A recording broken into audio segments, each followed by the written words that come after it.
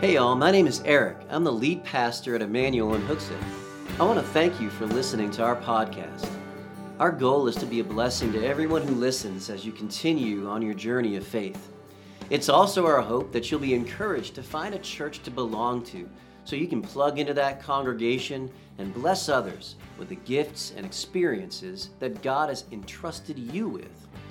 If you're being encouraged or challenged by this teaching, would you consider giving us a 5-star review?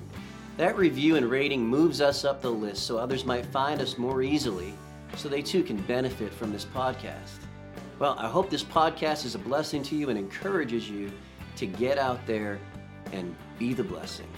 God bless.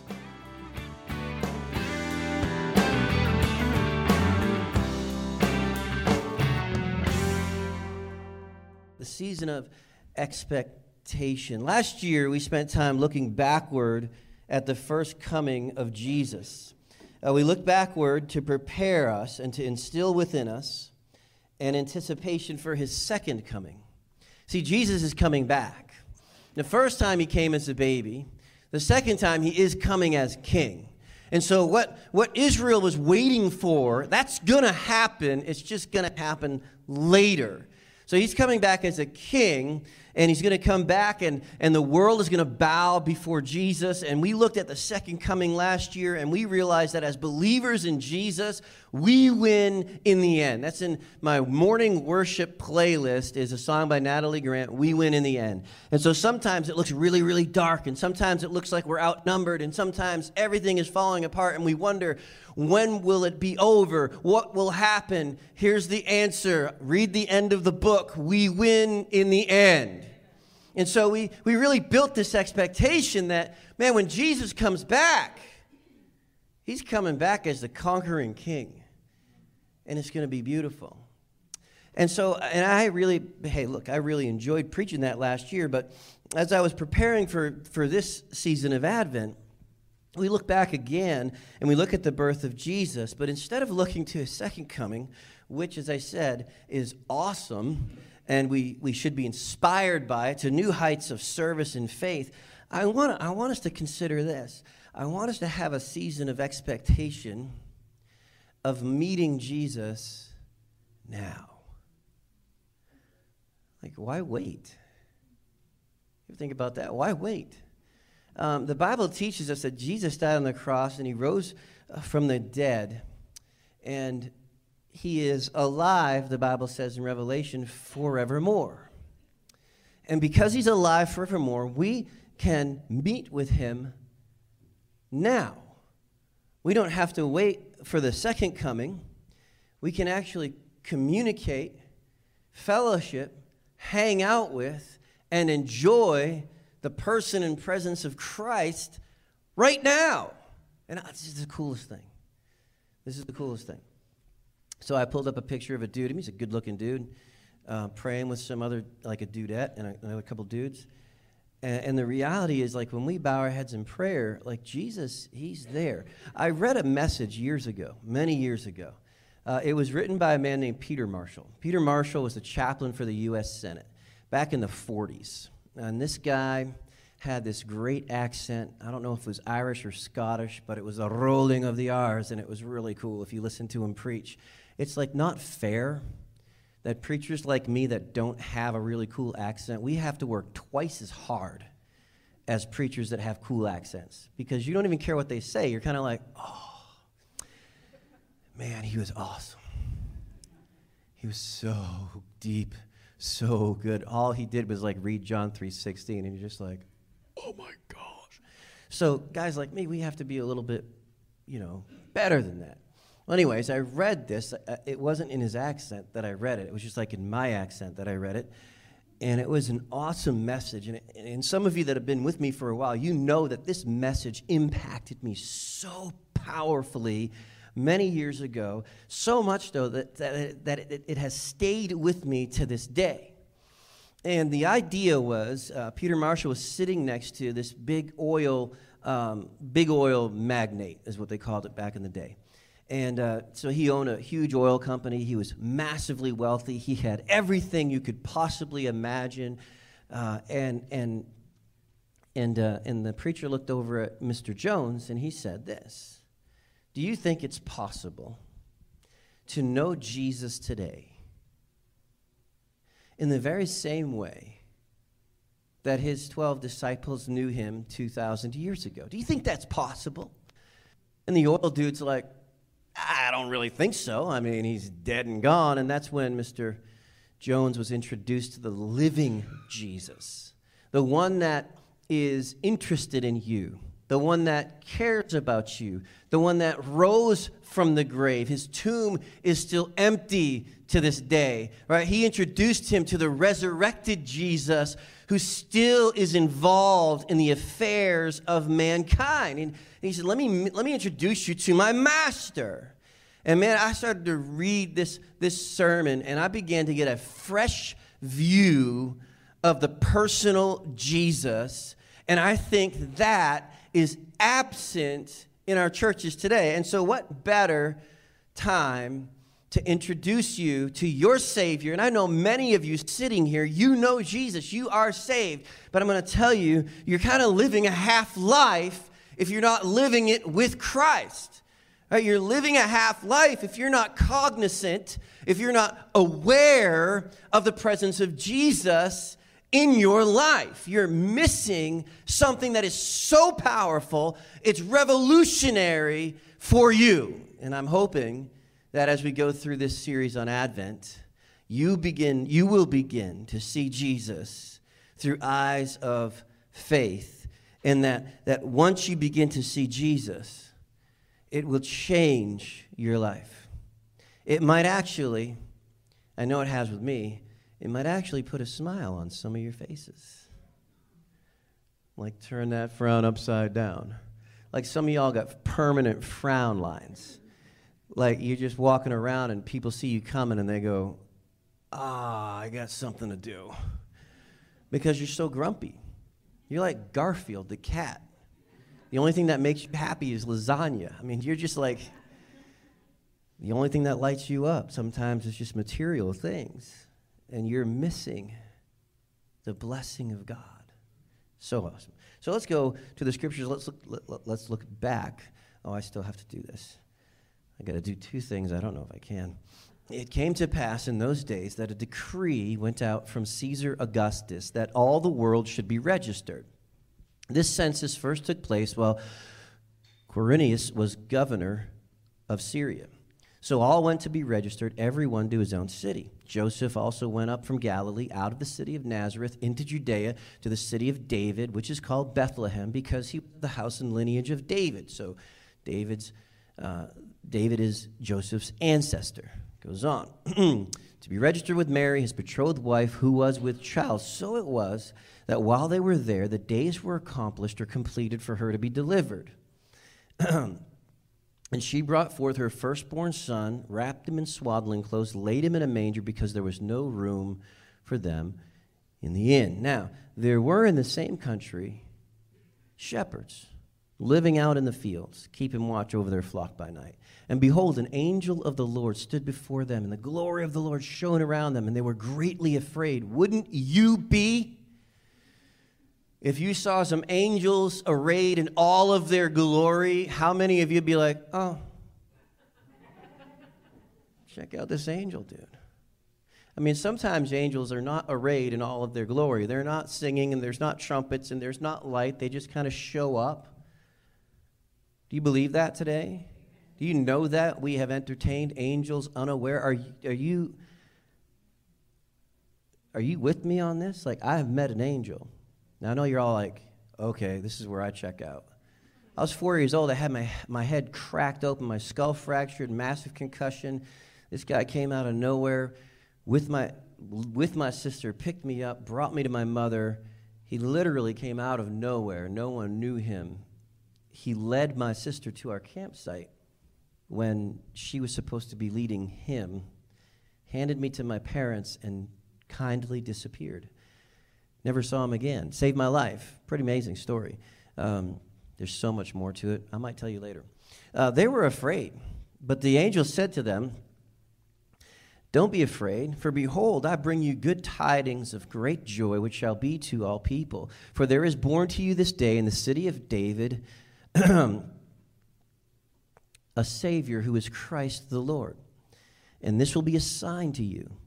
You will find the babe wrapped in swaddling clothes, lying in a manger. No teenage boys. He's not talking about a girl. He's talking about a baby. Okay? And suddenly there was with the angel a multitude of the heavenly host praising God and saying, Glory to God in the highest, and on earth peace, goodwill toward men. I want you to hold on to this. If you have your Bibles, and you really should come to church with some kind of Bible, whether it's paper or electronic, so that you can underline, highlight, and take notes. I want you to underline and highlight goodwill toward men. Underline and highlight goodwill toward men. We may not get back to that phrase today, but I want you to underline it, and I want you to highlight it, and I want you to meditate on it. I want you to think about that statement, goodwill toward men. God has a goodwill toward men. That should blow your mind. Some of you that are so negative and so down and so depressed and so angry, and you feel like God has forgotten you, the Bible says he has goodwill toward men, and that is amazing. Because men haven't historically had goodwill toward God. So it was, when the angels had gone away from them into heaven, that the shepherds said to one another, let's go to Bethlehem and see this thing that's come to pass, which the Lord has made known to us. And they came with haste and found Mary and Joseph and the babe, lying in a manger. Now when they had seen him, they made widely known the saying which was told them concerning this child. And to all who heard it marveled at those things which were told them by the shepherds. But Mary, now underline this, Mary kept all these things and pondered them in her heart. Now Mary was told by God that this thing that was born of her would be the Son of the living God. Now he has confirmed what he told her through angels to shepherds who came and told everybody what the angels said, including Mary and Joseph, right? So she's keeping these things. She's pondering them in her heart. I'm going to ask you a question in a minute. What did Mary know? And then the shepherds returned, glorifying and praising God for all the things they had seen and heard as it was told them. So the coming of Jesus, would you agree with me? It was accompanied by something that was, like, there were no angels singing at my birth that I'm aware of, okay? There was no trumpets. Was there, Dad? Dad's like, I think we slept through it. It's like, my birth was pretty ordinary. Now, listen, I know what you're saying. Oh, he was born in a manger. There was no room for him in the inn. It was so ordinary. I don't think it was ordinary at all. This was an extraordinary birth and celebration of his birth. Angels were singing. I mean, this was a big, big deal. His first birth was extraordinary. Angels, a few years later, kings or wise men show up. They're shepherds. And listen, it's a poor virgin girl. Like, she had a baby. That's insane. It's a miracle. It really is a miracle. This teenage girl has a baby. There's a crowded inn, a faithful fiancé. That is insane. You imagine being betrothed? Now listen, back in first century Israel, the betrothal was the marriage agreement. The price was paid. They were legally married, but they were not allowed to consummate the marriage. In other words, they had not had sex yet. Okay, there was another part that was happening later. But they were legally bound together. And then Joseph finds out she's pregnant. And her story is the Holy Spirit. Look, I'm a pretty good guy. But if my betrothed comes to me and says, I'm pregnant by the Holy Spirit, I'm like, honey, I love you, but not that much. Right? Joseph, he's visited by an angel. And now Joseph believes. Joseph stays with Mary. He's a faithful fiancé. There's darkness in this story. There's light in this story. What happens after this? Dude, there's a mad king This would make a good movie. There's a mad king who slaughters children in Bethlehem, in that area, and that was prophesied back in the Old Testament, right? And he kills all these children because he's trying to kill his competition. This was brutal, this mad king. And yet, he doesn't get Jesus. Why? Because Joseph and Mary are warned to flee to Egypt. And there's a prophecy that says, out of Egypt I have called my son. It's amazing the prophecies that Jesus fulfilled before he could even make decisions to fulfill them, right? He couldn't decide to go to Egypt. He was a baby. His parents ran to Egypt. He came out of Egypt. They were provided for in Egypt, I firmly believe, by the presence of the wise men. Gold, frankincense, myrrh. How do you think they survived for the years they were in Egypt? So he comes out of Egypt. He starts his ministry. This is kind of an extraordinary entrance of Jesus. Now, you might have missed it if you were a Pharisee, if you were a super religious person looking for a king riding in on a horse. They kind of forgot that kings still need to be born and grow up. Well, how does that impact us? I want to bring this idea of expectation home, but I want us to think about something different. Let's go to the first miracle of Jesus. The first miracle of Jesus. On the third day, he's called some of his disciples to him. 3 days after he calls some of his first disciples, there's a wedding in Cana of Galilee. And the mother of Jesus was there. Okay? You with me? Where is Jesus? He's going to be at a wedding in Cana. Now, both Jesus and his disciples were invited to the wedding. That's nice, right? I mean, unless you don't like weddings. I like the receptions. And when they ran out of wine, the mother of Jesus said to him, "Hey, Jesus, son, they have no wine." Now, Jesus is just a guest at the wedding.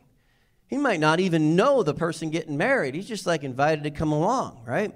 He said to her, "Woman, what does your concern have to do with me? My hour's not yet come."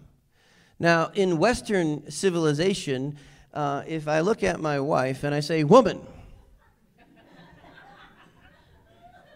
now I know she's staturally challenged, but she might not accept that phraseology from me. Right? How many of you guys are married? How many of you guys would look at your wife and say, "Woman"? How about your wife says, "Hey, honey, would you mind getting me a glass of iced tea?" "Woman." How does that concern me? You follow what I'm saying? Now, it's a completely different story. It was, back in the day, a very polite way to respond to your mother. It was like, "Mom," okay, you follow me? It was like, "Mom, come on. What do you want me to do about it?" This is essentially what Jesus is saying. Ma, listen, I'm not here for you. I'm not here for me. I'm here for my Father. Like, come on. This is not what I'm here for. I'm not here to just dance to your jig. So his mother said to the servants, "This is so like a mother. You just do whatever he tells you to do. Whatever he says to you, do it." I mean, oh gosh. I could almost see my mother doing that. Like, it's so like a mother. And there were set there 6 water pots of stone according to the manner of purification for the Jews, containing 20 or 30 gallons apiece. In other words, these 6 giant, probably stone pots that they would fill with water to use in purification ceremonies and things like that. There's some really cool symbolism here to what Jesus does. But there's these 6 giant water pots. Jesus told them, "Fill the water pots with water." And they filled them up to the brim. Listen, they didn't half listen to Mary. Mary's like, "Whatever he tells you, do it." They're like, "Okay, up to the brim, very tippity top. We're going to make sure we do it exactly the way Mary told us to do it." He said, "Draw some out now, take it to the master of the feast." They took it. And when the master of the feast tasted the water that was made wine, didn't know where it came from, but the servants who drew it, they knew. the master of the feast called the bridegroom and said to him, every man at the beginning sets out the good wine, and the guests have well drunk. When the guests have well drunk, and then the inferior, you've kept the good wine till now. And I think the major point of that verse, right? We're like, what is the secret of that verse? The secret of that verse is like when Jesus turns water to wine, it's good wine. It's like good stuff. He's not like turning it to Welch's grape juice. He's like turning it to like, this is high-level wine. What's that? Here's some music. This beginning of signs Jesus did in Cana of Galilee and manifested his glory, and his disciples, those guys that came with him that 3 days prior, he had said, hey, come follow me. They believed in him there because of the sign. So the miracles of Jesus, a lot of times we mistake them for miracles when they're actually signs. See, Jesus' miracles were performed to confirm to the Jewish population that he was indeed the Messiah they were waiting for. And the only way to ignore him was to ignore the signs stamped on him through these miracles, which the religious people did because they were obstinate, stubborn, like so many people today. After this, he went to Capernaum, he, his mother, his brothers, his disciple, and they did not stay there many days. What did Mary know? What did Mary know? Do you like my picture? It's like the glasses at a wedding. It says bride, and the back says groom. I thought, what a great way to drop a background on this slide. So in this season of Advent,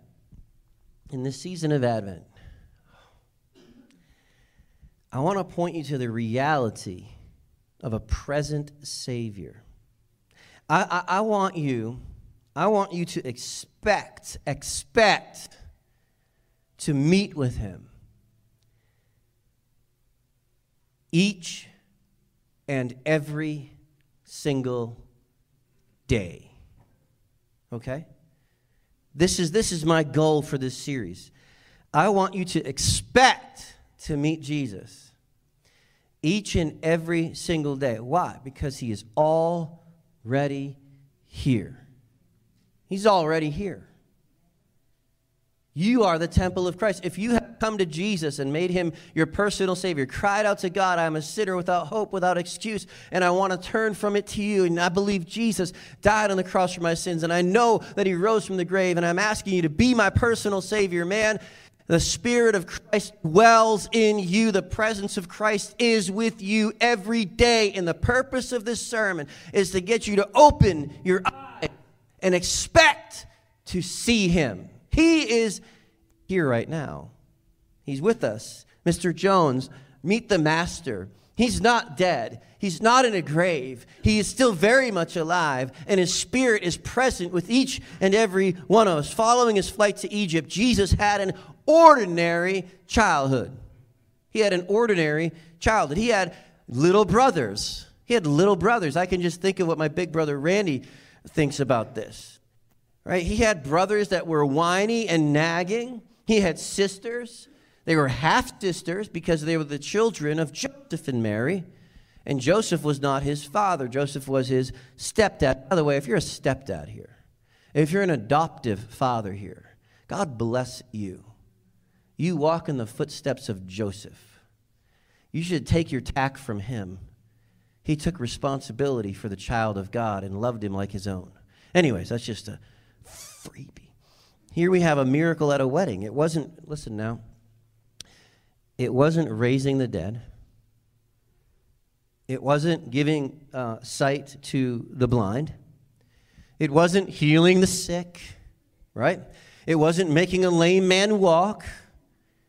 It was turning water to wine at the behest of a concerned mother. The ordinariness of this scene to me is absolutely refreshing.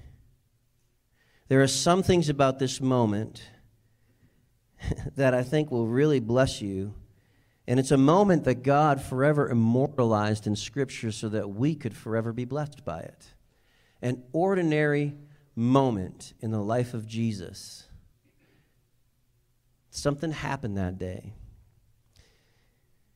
Mary, what did Mary know? Number one, if you're taking notes, you're just now getting to your outline. Oh, my gosh. Ooh, okay. Let's see how quick we can go. What did Mary know? Number one, what did Mary know? She knew to whom she should go for help. She knew where to go.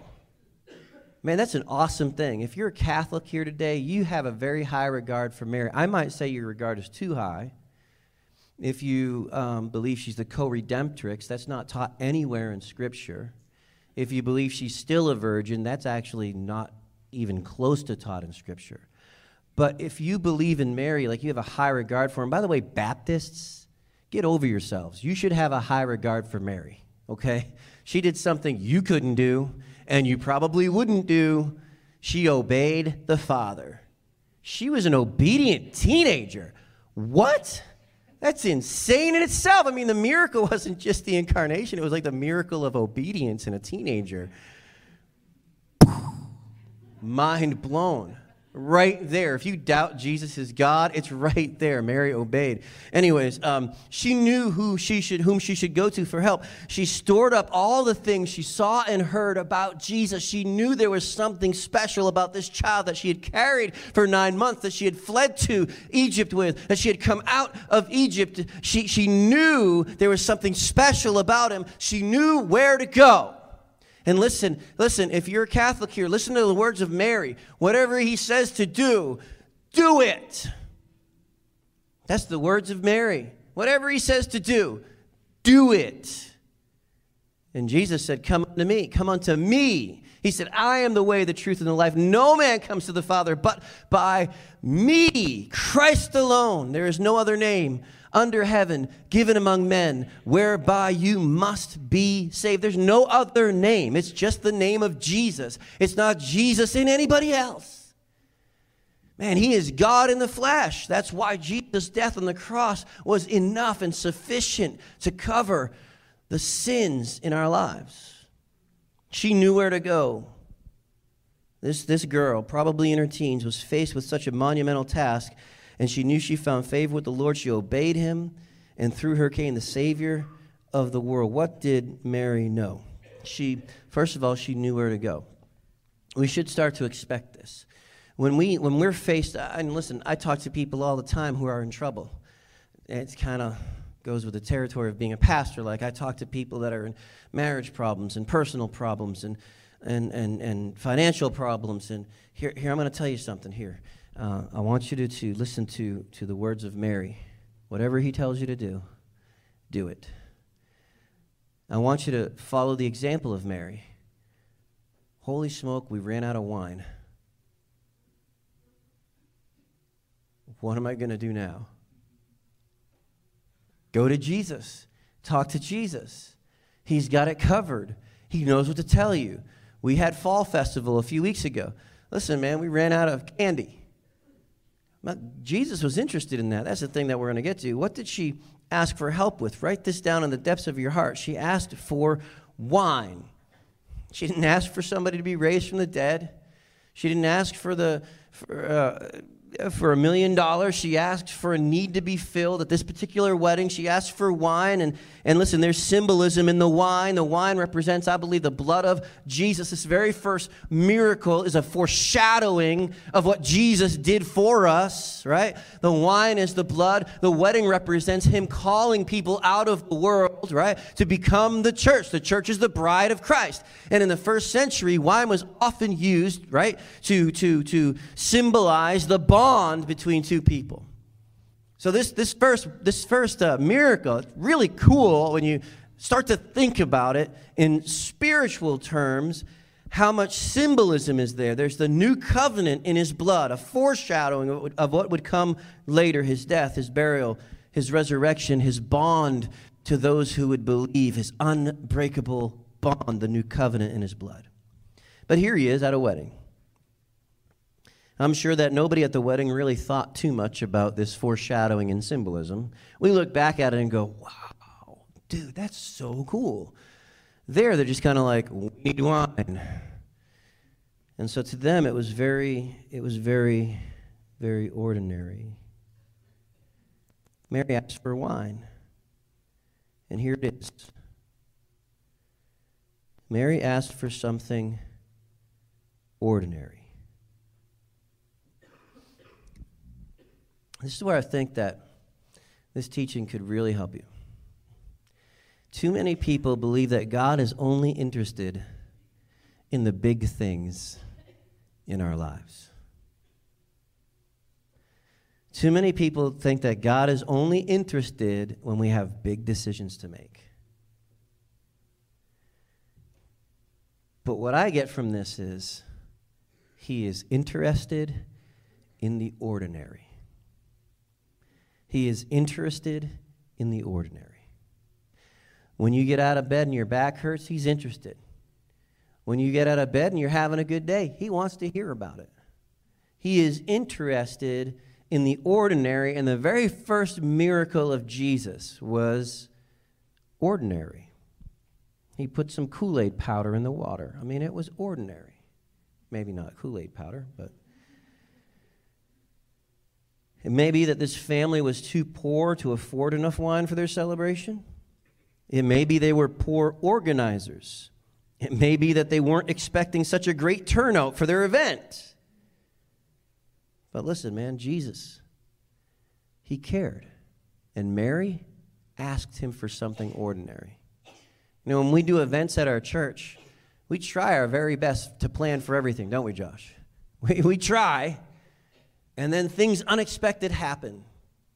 And we could freak out and get upset.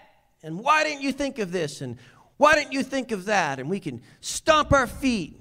Or we can say, this is an opportunity to expect Jesus to show up.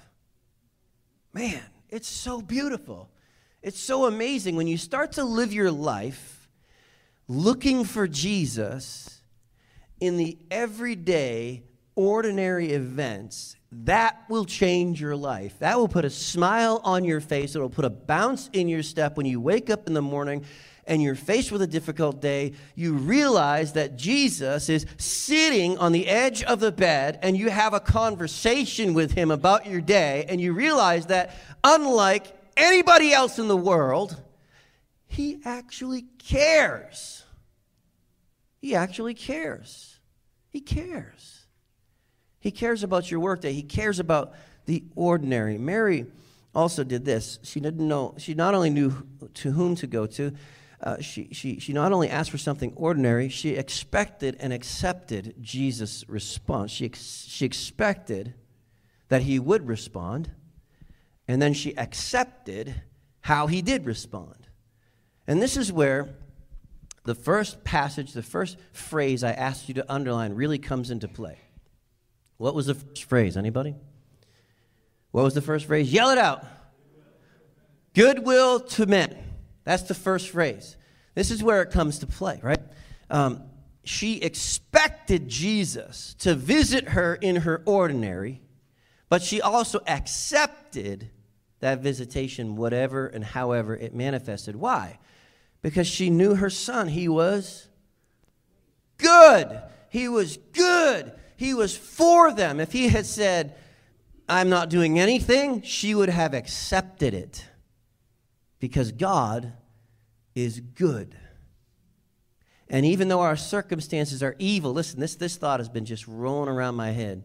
There's not a lot of room necessarily up there because I got such a big brain. But it's been rolling around. I've been meditating on this idea. Listen, God is so good.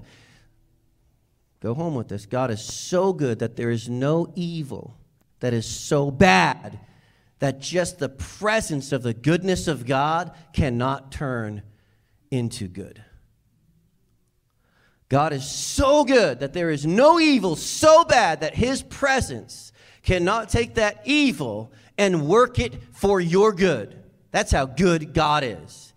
You follow? I mean, he's like a light that is so bright, there is no darkened corner that light cannot penetrate, cannot hit, cannot illuminate. That is how good God is.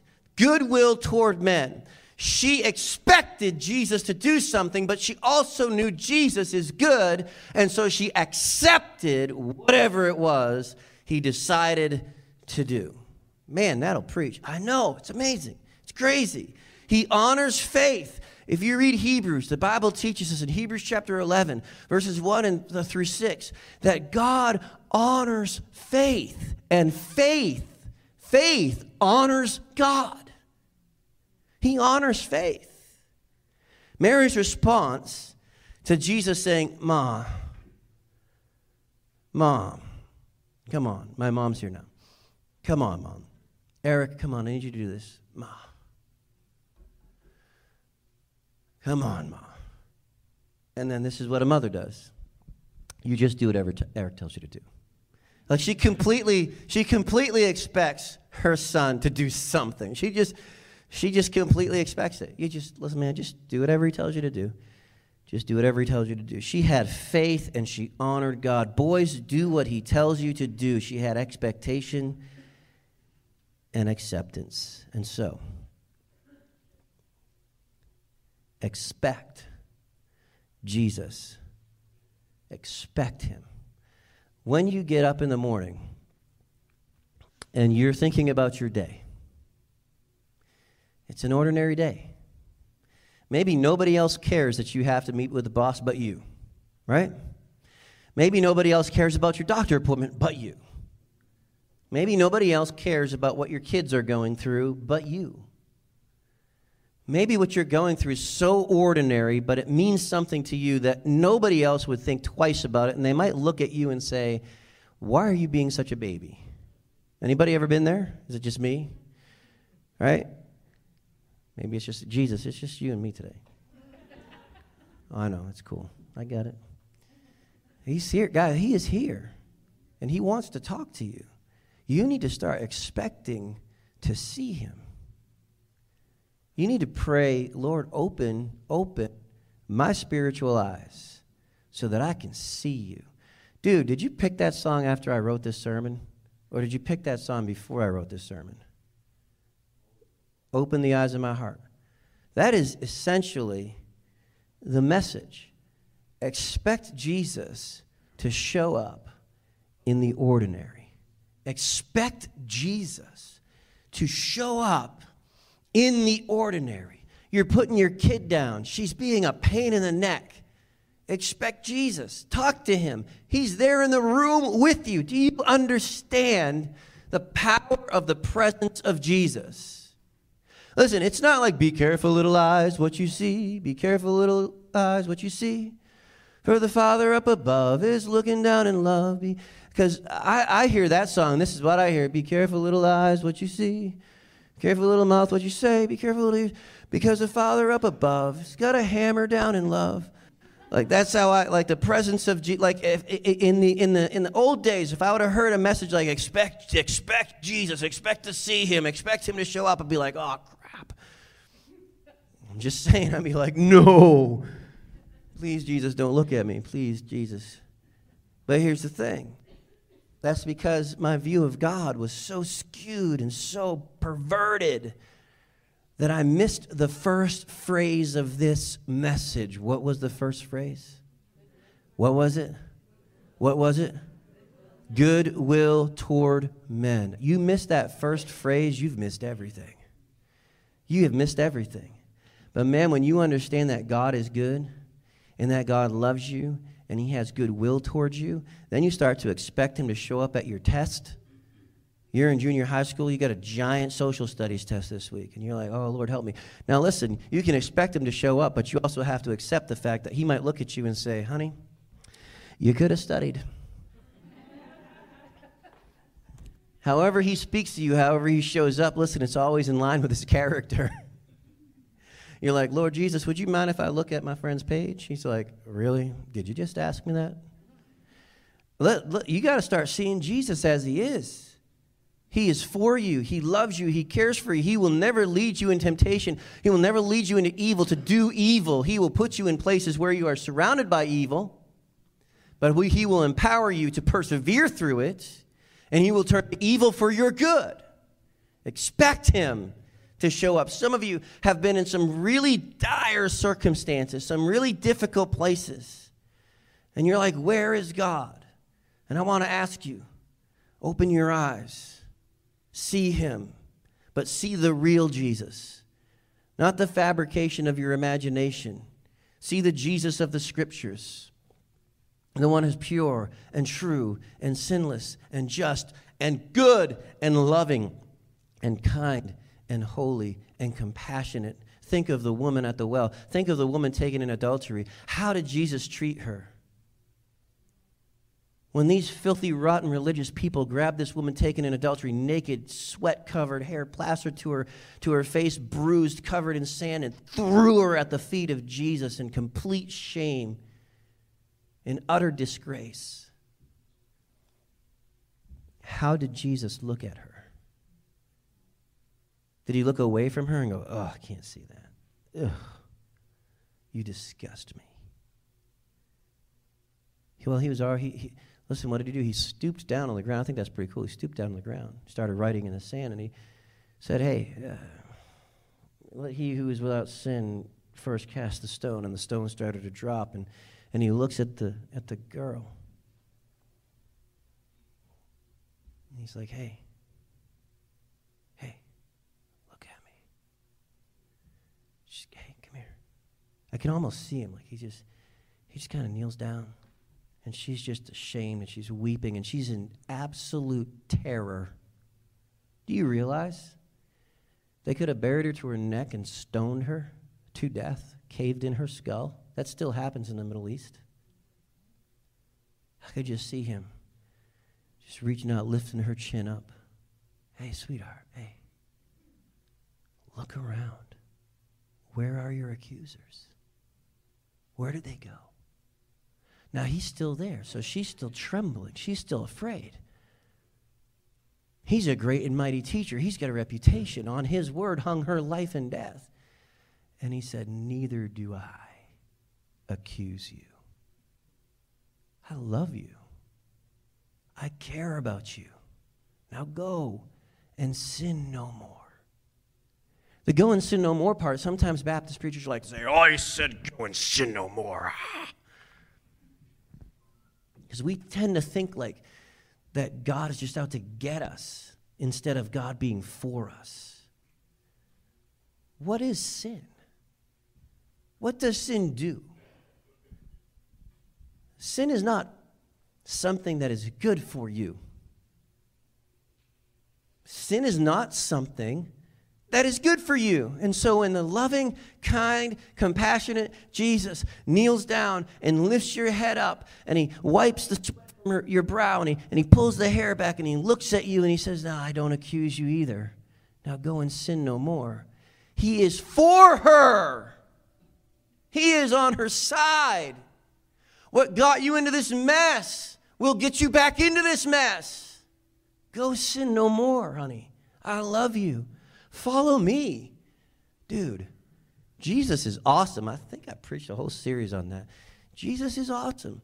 And if you don't know him, you're missing out on the greatest blessing the world has ever seen, the greatest gift the world has ever seen, is Jesus in the ordinary.